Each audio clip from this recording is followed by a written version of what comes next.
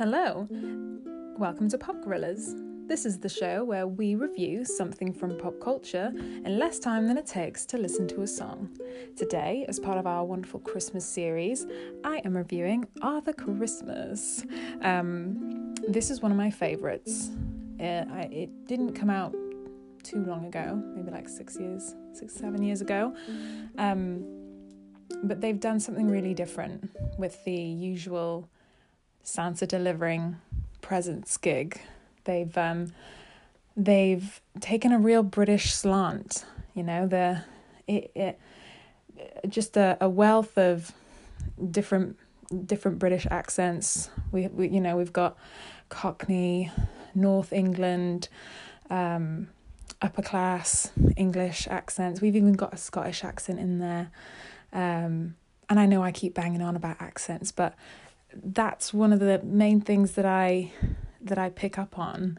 It helps me to figure out where the film is placed and all the influences and it makes sense because one of their main characters is played by Bill Nighy, who I love. I love that man, and he plays this like Del Boy, granddad, grumpy old Santa man, who is hilarious. Everything that character does and says adds so much humour, so much comedy to the film.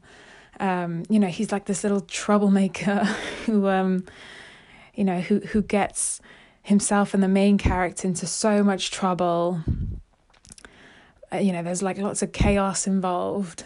But that's what makes the film interesting, They end up going all over the world and getting into all this trouble. But that Del Boy character bounces off the main character, who is Arthur, who is this darling, very innocent, very joyous, likable character who just wants this child to get her toy, and each character is so distinct in that way. They contrast with each other, they bounce off each other, and that's what makes it funny and interesting.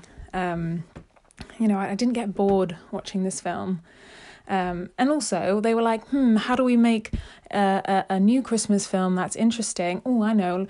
We're going to get a big spaceship in the shape of a sleigh, and we're going to turn Christmas into a military operation. I'm going to just pack this spaceship sleigh thing with like hundreds of thousands of elves, and Santa himself is going to like just not be arsed with anything. It's going to be his son running the show.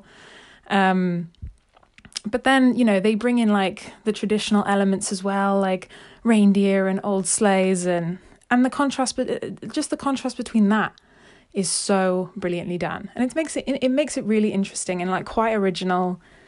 And and as a Brit myself, all of the tiny little nods to British culture I really appreciate. It's the like the humor, the sarcasm, dry humor.